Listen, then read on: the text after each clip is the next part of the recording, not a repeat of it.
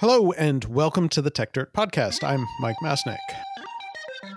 The world is increasingly technological, so we have better get methodical. Bringing precision to critical digital journalism with the singular vision of a modern monocle. Stopping the copyright bullies from pulling the wool on us. Facing and taking on all the blatant patent trolls. Document the ways that they aim to take control. Scrutinize and view their lies and make them fold.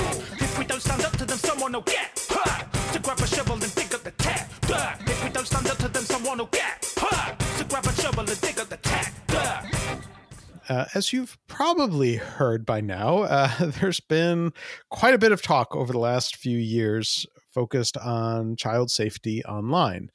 We've had a few discussions on this very podcast about, I would say, the problems of the various proposed solutions to the very real concerns about kids online. A root cause of many of the problems, in my mind at least, is that the policymakers have very little understanding of how the internet itself works, and therefore many of the proposed solutions will actually make things worse rather than better. I think some of that is driven by mistaking social media shining a light on the size of the actual problem with the belief that it is social media that has caused that problem. But just as I've focused on how little is understood about the internet side of things, it appears that many of our policymakers, and certainly some journalists as well, don't have as much of an understanding about the actual child safety side of things either. Maureen Flatley has been working on child safety and child exploitation issues for basically, I think, about as long as I've been working on internet policy issues. And she's been quite vocal lately about how concerned she is that bills like the Kids Online Safety Act, or KOSA, don't actually help to protect kids. And given how central this discussion has been of late, I thought it would be great to have her on the podcast to talk about these issues from the point of view, from the child safety point of view, rather than just my typical from the internet point of view. So, Maureen, welcome to the podcast. Hey, Mike, I'm so happy to be here. Thank you so much for having me. Sure thing. So let's start with your background, since I'm going to guess that many of our listeners maybe are not as familiar with you. So what's your background? So virtually my entire worldview was shaped by being the daughter of an FBI agent who spent virtually his entire career detailed to the Senate Racketeering Committee in the 50s and 60s, where he developed most of Joe Valachi's testimony against the mob, worked for Bobby Kennedy. And after his retirement from the Bureau, he and I went into business together, had a government relations firm that specialized in government reform and oversight, and basically digging into problems that needed to be fixed and helping Congress understand how those solutions should play out. For a long time, we just worked on regular commercial things, clean water, auto safety, things like that. My father died very suddenly, and I, quite by accident, actually, was sort of thrown into some child welfare issues to look at. And although I'm not a lawyer, I'm not a social worker, I very quickly understood that this was a world in which there was very little meaningful oversight. There was a desperate need for reform. And of course, during the time that this involvement was playing out, the internet was becoming a thing. Mm-hmm. And so I started really paying attention to how, in a lot of ways, the internet was extremely positive for kids, but how, to your point, the lack of understanding of how it worked and what was perhaps the appropriate use of it then contributed to a lot of really bad ideas and bad decisions and ultimately bad outcomes for kids. Yeah. And then, so I know that you've, been instrumental in a number of different laws, dealing with child safety. Do you want to talk a little bit about that work? Sure. So when I started out, there was a huge problem with kids in foster care. Quite frankly, this kind of laid the groundwork for my worldview when it comes to dealing with the child protection issues that we see today. But I've spent quite a bit of time and ultimately became an architect of the Adoption and Safe Families Act, which is the federal law that overarches the states that gives them their sort of marching orders in terms of how they should protect children, and also the billions of federal dollars that flow into that system. Ironically, Mike, that has really become that knowledge, that body of work has become the foundation for my views on what needs to happen today. Because, as I have said many, many times in the past few weeks, when I looked at the list of 42 states or so that were suing Meta, I was incredulous because virtually all of them have been sued for their own woeful outcomes when it comes to kids.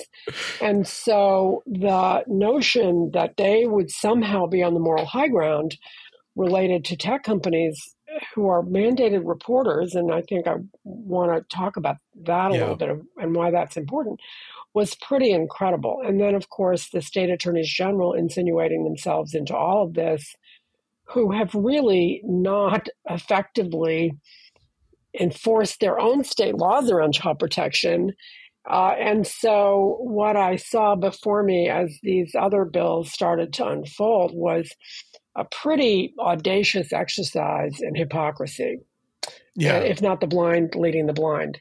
So, yeah. I mean, some of it I think might be blame passing as well, right? I mean, they don't want to take the blame. It's 100%. Look at the shiny object, but whatever you do, don't pay attention to what I've been doing. Yeah.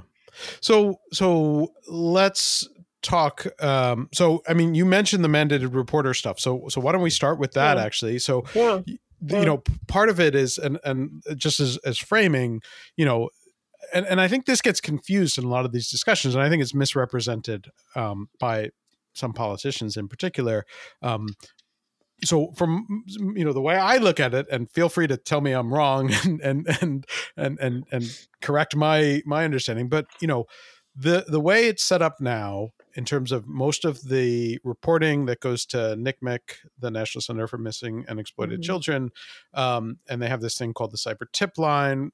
The social media platforms effectively are required to report child sexual abuse material that they come across, that they find, and report it to the Cyber Tip Line. And what has happened in the last decade is that the number of reports has gone up dramatically. And there are different ways to interpret what that means. I have taken it to mean that these companies have gotten much better at finding and reporting this content. The tools have improved, the processes have improved, the whole operations setup has improved, so they have reported more. Some people are looking at it as that these companies are, you know, because they're finding more, it must mean that they've failed to stop things, and that they you know, this is a revelation that the problem is them, not what happens after they report stuff. So I'd love to hear your sort of take on all that. Yeah, well, it's a lot to unpack here, because you've just sort of isolated on the fundamental problem, both in terms of perception of what's happening and an understanding of what to do. So, you know, the concept of mandated reporting was created in the early 1970s in the Child Abuse Prevention and Treatment Act. I think it was the Walter Mondale project, and it created categories of people who come in contact with children who were mandated by federal law and state law to report abuse, neglect, exploitation. So it started out, it was, you know, pediatricians and school nurses and teachers, daycare providers.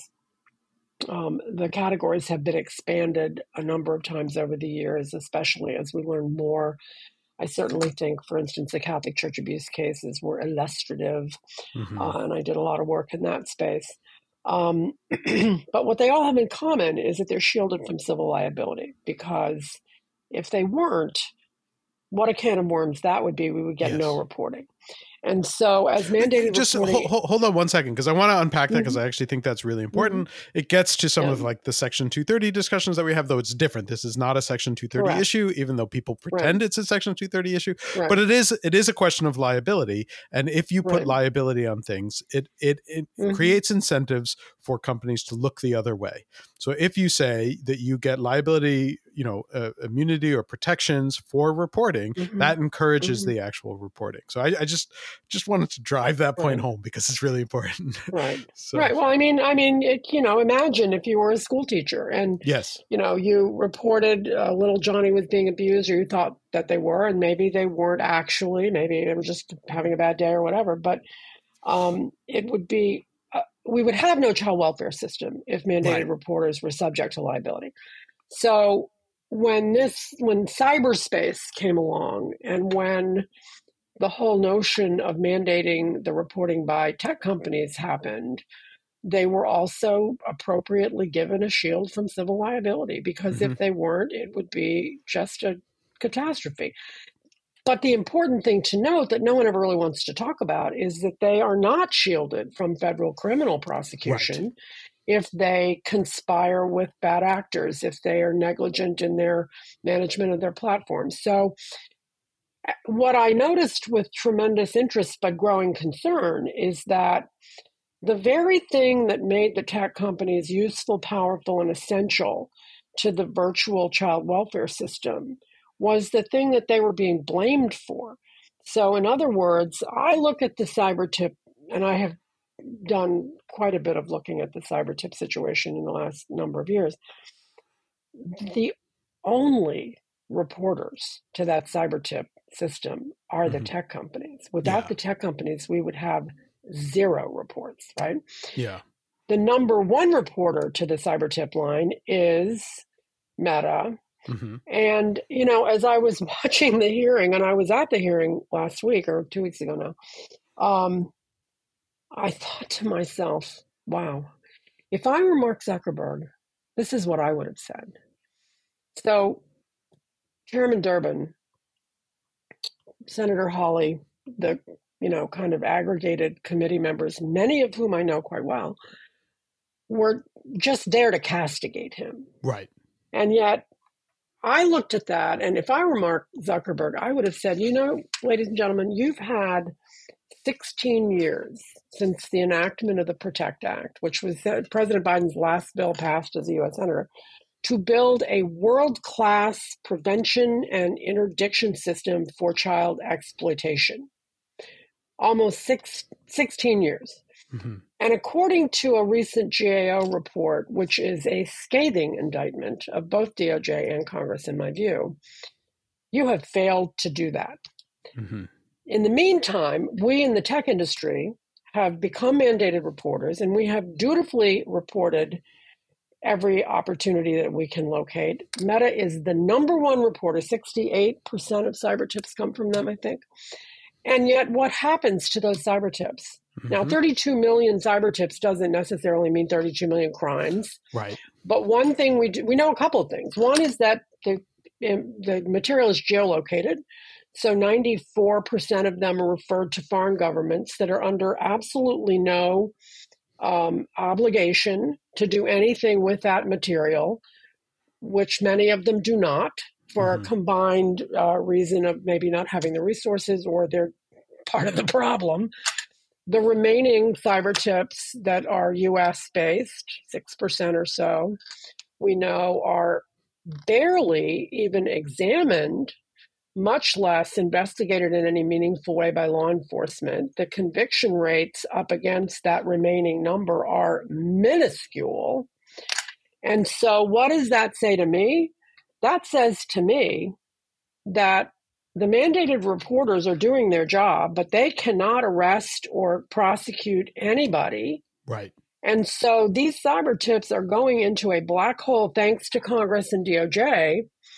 And why is that important? Well, I mean, obviously, there's a huge expenditure of tax dollars that goes into supporting this system that has increasingly become like the illusion of a solution as opposed to an actual, mitigating law enforcement function.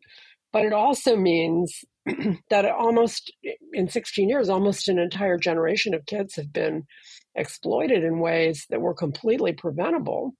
And yet no one at that hearing said to Mark Zuckerberg, hey, Mr. Number One Reporter of Cyber Tips, how can we help you do a better job? It was a complete, I mean, I went and visited with some of the member staffs the next day, and they thought I would be all excited. And I said I was appalled. It was I've been going to congressional hearings since I was a child, and I've never seen anything that was so irresponsible. So anyway, this whole business, Mike, of the tech companies being mandated reporters, but being treated differently from other mandated reporters is very troubling. And it really certainly suggests to me that very few people on Capitol Hill understand the critical shift that happened when the internet became a thing and when cyberspace became the place that criminals operated. And, I was on a panel at State of the Net the other day, and I said, like, to use an example, like the Yahoo Boys, it's a, kind of loosely organized, group, a very well organized crime ring that operates in many countries. And, there were people at the hearing talking about how their kids were victims of sextortion. And that's horrible. And I know a lot of victims who have been in that situation. But I think you and I both know that there is no private company, however well intended, that is, forget in a position, but for whom it is appropriate for them to bust up a crime ring. And, one of the reasons when I look at the conviction rates, the low conviction rates, I wonder if one of the things that isn't suppressing the conviction rates is this whole, the tech industry is expected to police itself. You have the, illegal search and seizure issues. And so it's astounding. It was just astonishing to me that the U.S. Congress, and I've seen the U.S. Congress do a lot of amazing things in my lifetime growing up in Washington, has such a primitive understanding of what is going on here and has completely and utterly rejected the law enforcement issues, which are really the backbone of the problem. Yeah. I think this is such an important point, and it's worth. I'm just going to be repeating what you said to some extent, but I think it's really worth just underlining and putting an exclamation point on it, which is that this is a criminal problem. It is very clearly a criminal problem, and private companies cannot enforce criminal law. It just, and yet this entire approach to the way that many people, and this includes many in the media as well, are looking at this issue is as if the private companies should be in some way enforcing criminal law.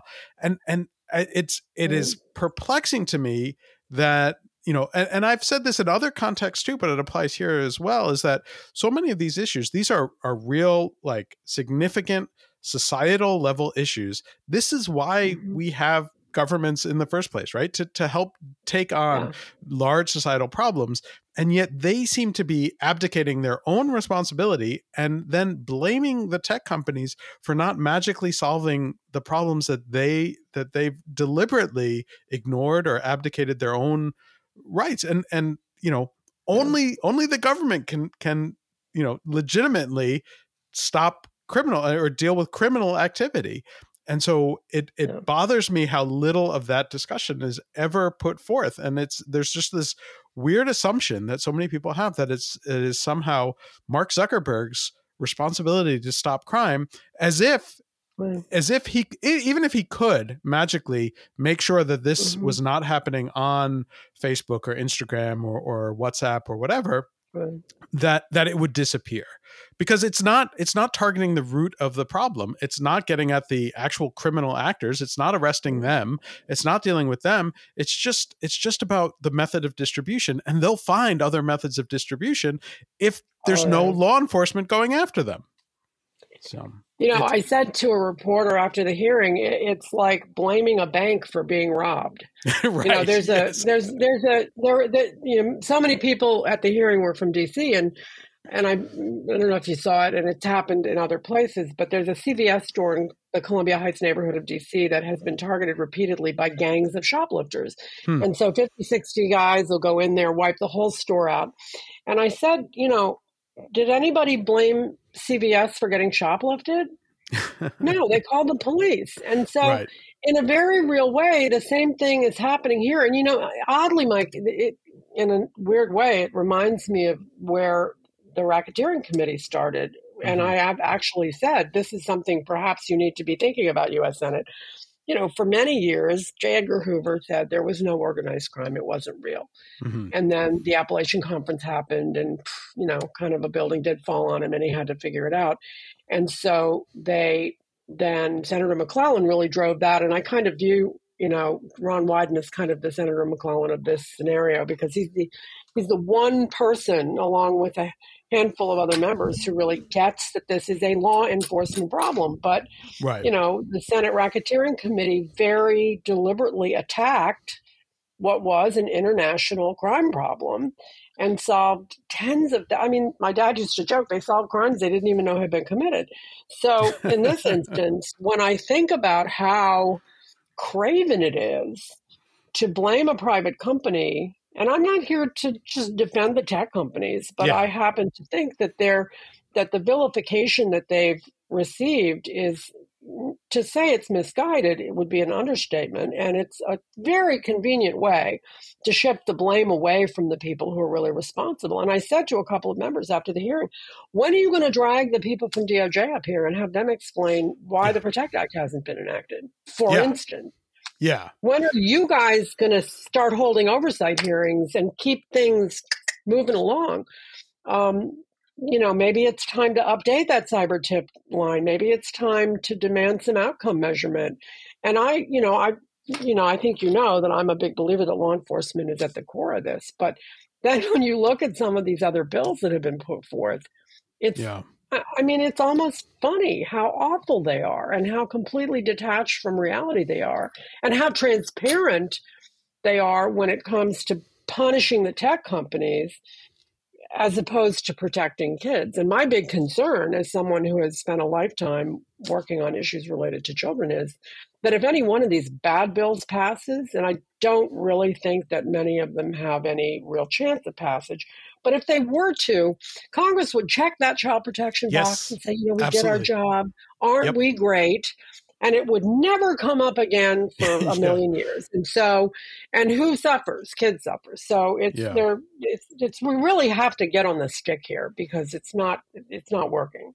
Yeah, no, I agree totally. I do want to talk about, and you're right, there's like, a half a dozen, maybe more of these bills floating out there right now. I do want to talk a little bit about the Kids Online Safety Act, which I mentioned in the introduction, KOSA, which, they've just released a new version of, and it seems to be the one with the most momentum. It has 62 co-sponsors at this point. It includes Chuck Schumer. If any of these bills has a chance of passing, you have Biden has said, pass it. So they claim that they've fixed, some of the problems with the latest version. I'd love to hear your opinion on the current version of KOSA. This bill is, just to put it bluntly, complete garbage. I mean, first of all, it still allows the state AGs to engage in litigation against the tech companies, which some of the sponsors may have led their colleagues to believe that problem had been fixed, which it has most definitely not been fixed. Right. These are the same people. I mean, that basically what they're doing is creating a federal law that lets the states sue the federally mandated reporters who have a civil liability shield. I'm no lawyer, but I'm pretty sure that's not right. And it gives enforcement powers to states who uniformly, Mike, and I have spent my entire adult life looking at these issues up close, have not done a good job. It creates a council, right, that is going to be packed with cronies and hacks. And by the way, will take years to put together. So there's no sense of urgency. It allows the weaponization of the FTC. So depending on who's in charge, the FTC can be sicked on whoever they want to, but it gives DOJ a complete pass. Yep. And that to me is extremely troubling. It has no focus whatsoever on criminal justice. It's really, it's a classic example. The big thing with bills is you give them cool names. So, who wouldn't be for the Kids Online Safety Act, right? Right. But this is a bill, in the immortal words of Jerry Seinfeld, about nothing. And it will not it doesn't take one predator off the street. Yeah. It doesn't prevent the victimization of a single child.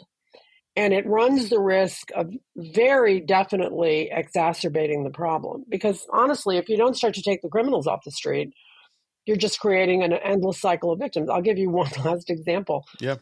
Gavin Newsom, who is my least favorite Democrat, has a bill. He has a big press event and, pats himself on the back and, he's going to be tough on the tech companies and, they're the bad guys. And then they turn around in California and release 1 million pedophiles on early release from prison. And of course, if there's a crime with a higher recidivism rate than this one, I don't know what it would be. So it's sort of like this whole issue has been reduced to press opportunities, talking points, and show trials. Mm-hmm. And the big losers are kids across the board. Yeah. Yeah. I mean, it is interesting, like, just to go back to like the state AG issue, which was a very big issue that was raised certainly by many folks. The new version of the bill removes the state AG enforcement for one section, but leaves it in for three others. Mm-hmm. So it is not removing the power of the state AGs to go after companies. And again, as you noted, it gives some more power to the FTC, and that, is as much as it is supposed to be an independent organization. We all know that whoever's president gets to pick who's in charge of the FTC, and that becomes politicized very, very quickly. So I think there is some real problems there, and I'm disappointed to see more senators sponsoring the new version, and to pretend as if it was the underlying problems were fixed. I wanted to bring up, you mentioned Senator Wyden. We're always a fan of Senator Wyden here. We've had him on the podcast in the past. He's worked on a bill which has gotten effectively zero attention. I think I wrote about it, and I don't know if anyone else has. Do you want to talk about Wyden's bill? Well, Wyden's bill is this audacious, amazing, visionary response to a serious problem that will actually make a difference. When I think about solving children's problems, I'm always thinking about the system, the infrastructure, what really needs to be put in place to help kids, whether it's enough social workers in the child welfare system so that they, don't have caseloads of 200 kids, whether it's enough mental health providers to make sure that kids have, and remind me to go back and talk about Eric Adams in a minute, to have enough bandwidth to give kids what they need. And Senator Wyden is a careful, thoughtful, strategic legislator. So, he wasn't going to reinvent the wheel or come up with something that was superficial. He basically looked at the PROTECT Act, which has been limping along, no thanks to DOJ, for a long time.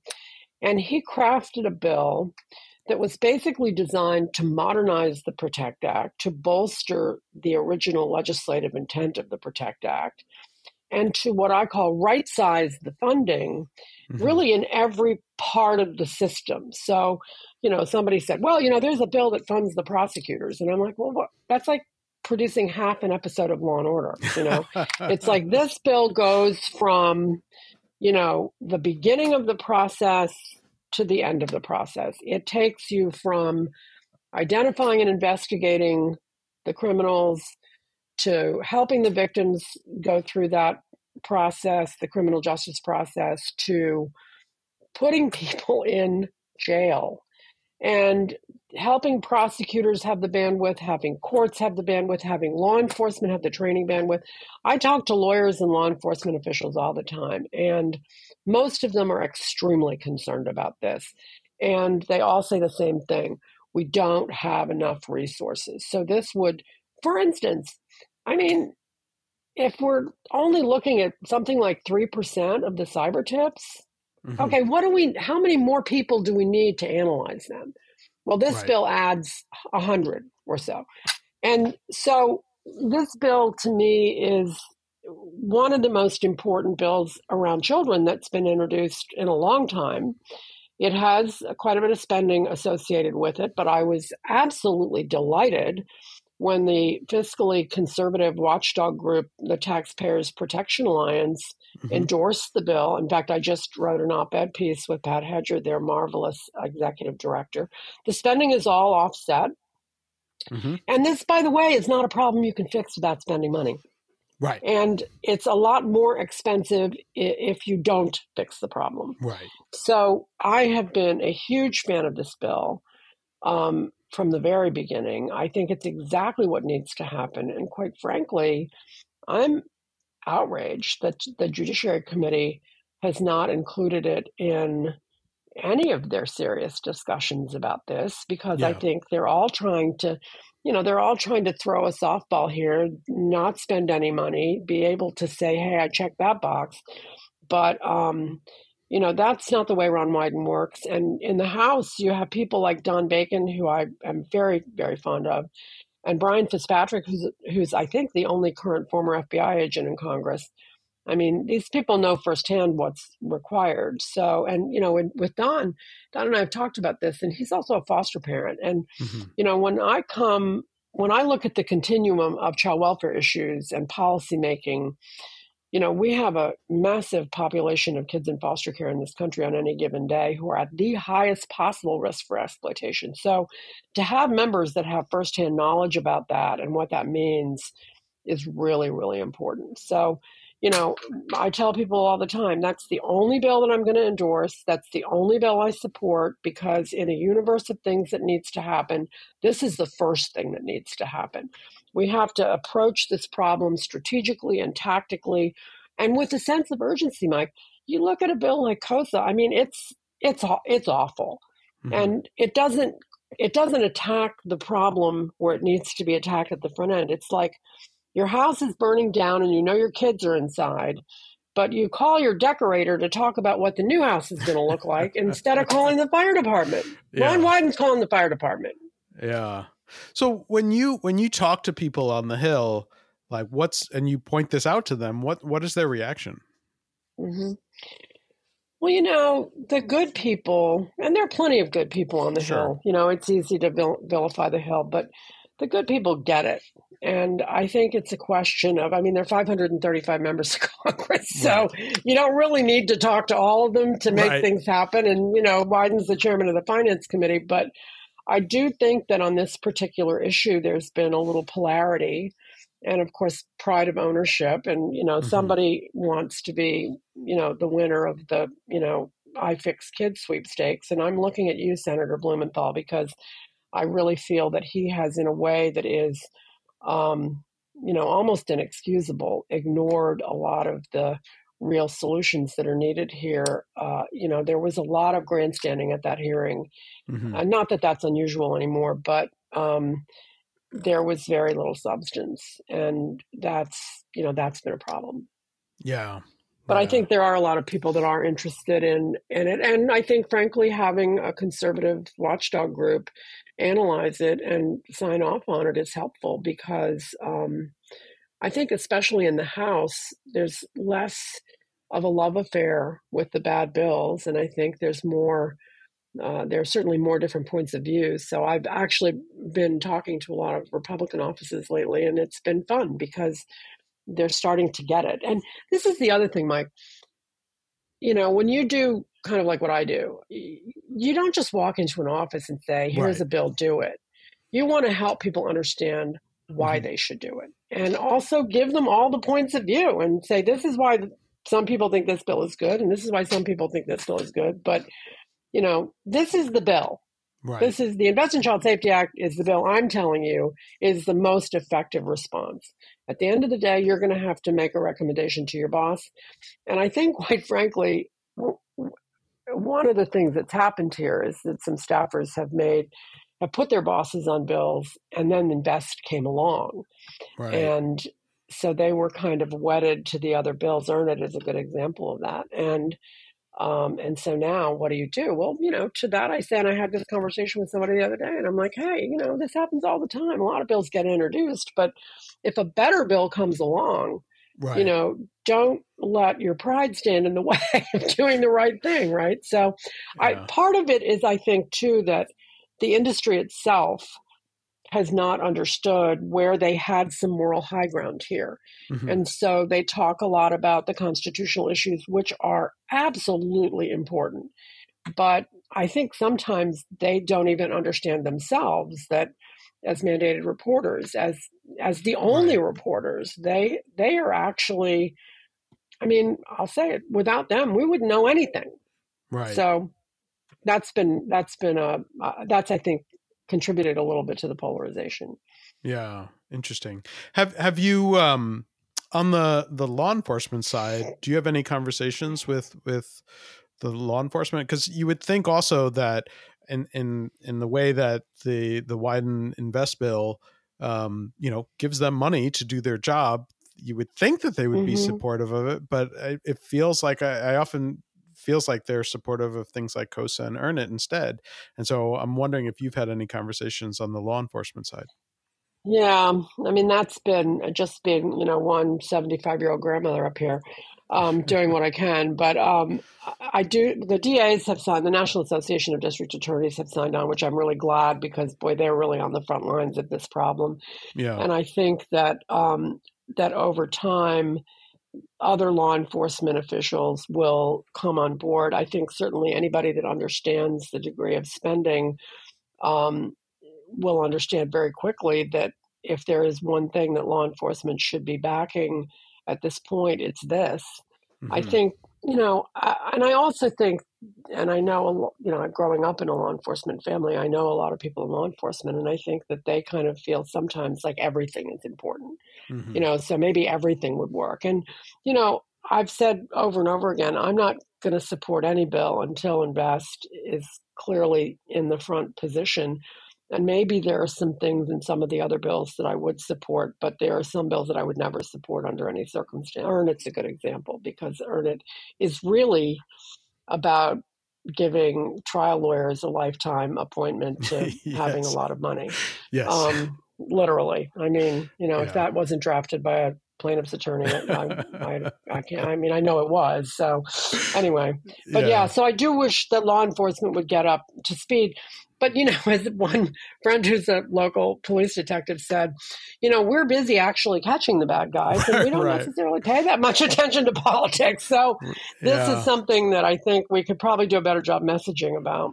Yeah. I do wonder also how much of it is that, sort of the thing that is underlying the Wyden Invest bill is the fact that the DOJ hasn't done its job, and they might not want to endorse it because it kind of shines a light on the fact Oh, that hello. they've failed to do stuff.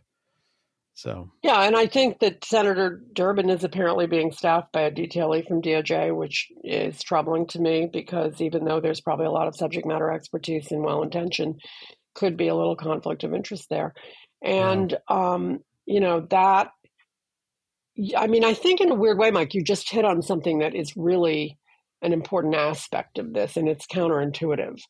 But, DOJ has been kind of all over the map.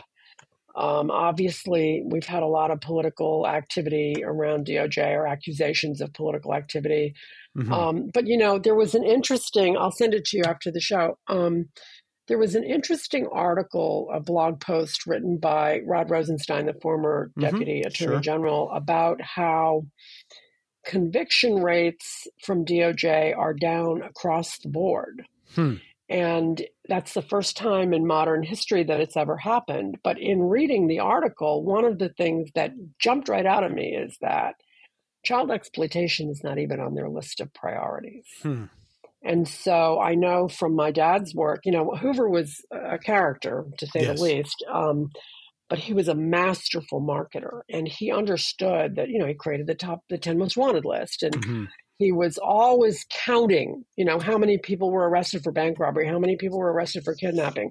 And we've kind of gotten away from that. And so, the Rosenstein piece actually really got me thinking about this in a different way. I mean, I started when I was writing our white paper, which we started writing last summer, I was looking at the conviction rates against the cyber tips, and I was horrified at the Mm-hmm. numbers, that the numbers were so low. And then I thought, well, okay, maybe what we really need to be looking at is what are the cyber tips? Mm-hmm. Like what percentage of cyber tips are really real? Right. Because one thing we've seen with mandated reporting in child welfare is that, if you don't like your next door neighbor, you can make an anonymous report that they're beating their kid. And, Right. So the caseworkers have to wade through all of the bogus reports to get to the kid, chained in the basement, starving to death. And, maybe that's the case here. I mean, we've seen a lot of things with DOD around tracking terrorism and things like that. So maybe we need to be talking about how the cyber tips are created and maintained. I think that that's definitely got to be a priority. But outcome measurement is also extremely important. And Yeah. I know we've seen in child welfare, kids languishing in the system. So how many kids age out of the system every year? How many kids get adopted? How many kids get reunited? 20 years ago, we had no idea. Now we not only know, but we're tracking that data longitudinally to be able to see what's working and what's not working. We don't have that with DOJ with this issue. And I think that's another reason I like the Invested Child Safety Act, because it kind of addresses that a little bit. Yeah. Yeah. Yeah. So you had mentioned earlier, and I wanted to make sure we got back to it before we finished the podcast, but you had mentioned Mayor Adams in New York. So what is the issue that you have there? Well, I mean, that he would be, I know he's an audacious guy, but if he would be audacious enough, and I haven't read the complaints yet, I'm going to do it tonight, that he would allege that tech companies are somehow harming the mental health of children. Yeah. As the mayor of a city that has been being sued since the 1960s for its horrendous care of kids, for the perennial neglect of these children educationally, from a healthcare and mental health perspective, is ridiculous. Yes. And this is why I say we can't look at these issues in isolation anymore. If the state comes at a tech company about, like, I'll use an example, the Meta suit, one of the complaints is, that they're monetizing the kids' data without the permission of their parents. Okay. Right. Well, guess what? Every single state, but I think Maryland does if a child enters foster care. If that child is receiving Social Security benefits, or if they're eligible for Social Security benefits, the state takes that money and spends it. Mm-hmm. Not used for the kid. The kid ages out of the system with nothing. And meanwhile, the state is, and actually in some states it just goes in the general fund, so it's not even in the child welfare system. It's buying police cars and building baseball fields. So this disconnect and the way that the paradigm has been established as the state attorneys general are going to be the champions that DOJ hasn't been or nobody else has been is ridiculous. Yeah. And you haven't seen the state AGs lay a glove on any of these practices. And meanwhile, one of the things that I was looking at this afternoon is that as we think about these states trying to create a private right of action against tech companies, hold the phone. These tech companies are all bringing cyber tips into every single state. Yeah. They are mandated reporters with federal funding in every single state. Since when can a state attorney general create any liability in civil court for a mandated reporter that is serving their law enforcement system? Yeah. So, this is the stuff that I'm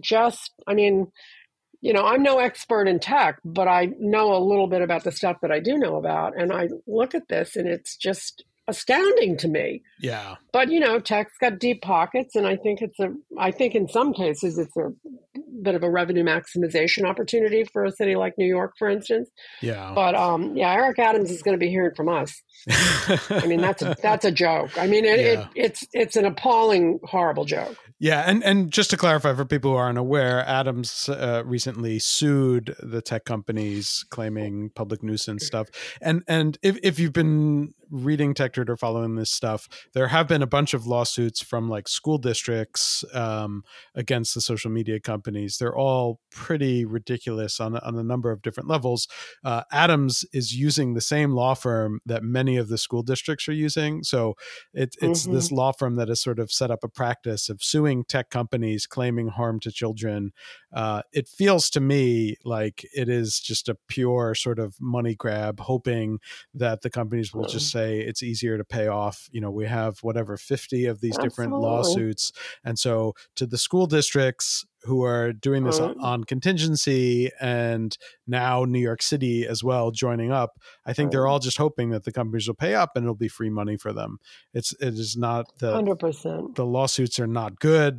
They are just silly. They claim like public nuisance and like harming mental health without any evidence. They make, blind conjectures. There's so many problems with it. And you're right that like New York City certainly has, pretty serious issues with how it handles children. Right now, there's like all of this attention on how it's handling migrant children, for example.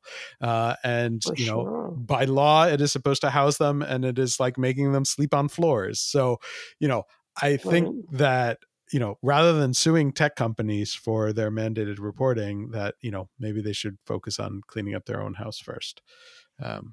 But I mean, you look at the suicide rates and suicidal ideation of kids in foster care, it's astronomical. And, there's been all this talk about, well, I mean, let me pull the big one out of the pocket.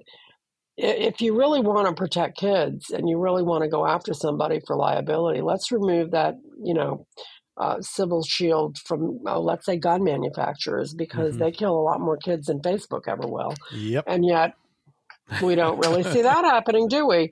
And so it's really been, I mean, this is like the classic low-hanging fruit situation. And of course, I don't see any of these lawsuits earmarking any of the proceeds for kids.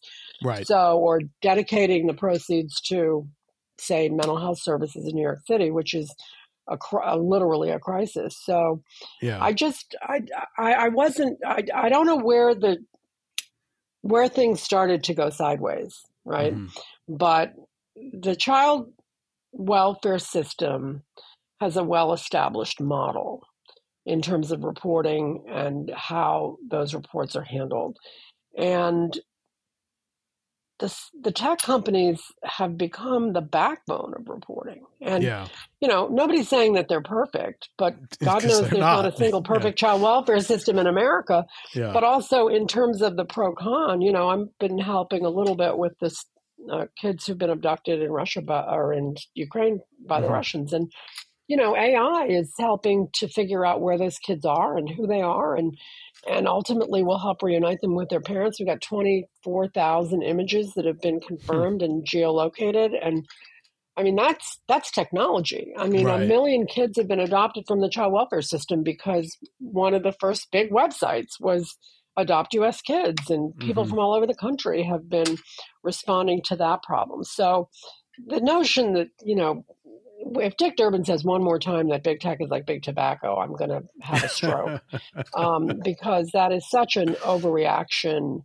and such a misleading and really inflammatory statement. So, that's where we are. Yes. Well, continue to fight the good fight, and I hope you're able to convince more folks in Congress of the problems with these other bills and what's good about Senator Wyden's bill. And I hope more people recognize like there are ways to actually deal with this problem that are not the ones they're focused on right now. So it's a law enforcement problem, Mike. It's not a tech problem. At the end of the day, all the cultural issues flow from that. And if we don't attack that, we don't fix anything. Yeah. Well, thank you again for all the work that you do, and also for taking time to come on the podcast and to have this discussion. Anytime. Thank you so much, Mike. I'll see you soon. Yes, and thank you to everyone who's listening as well, and we'll be back next week. To grab a shovel and dig up the tap. If we don't stand up to them, someone will get. To grab a shovel and dig up the tap. If we don't stand up to them, someone will get. To grab a shovel and dig up the tap.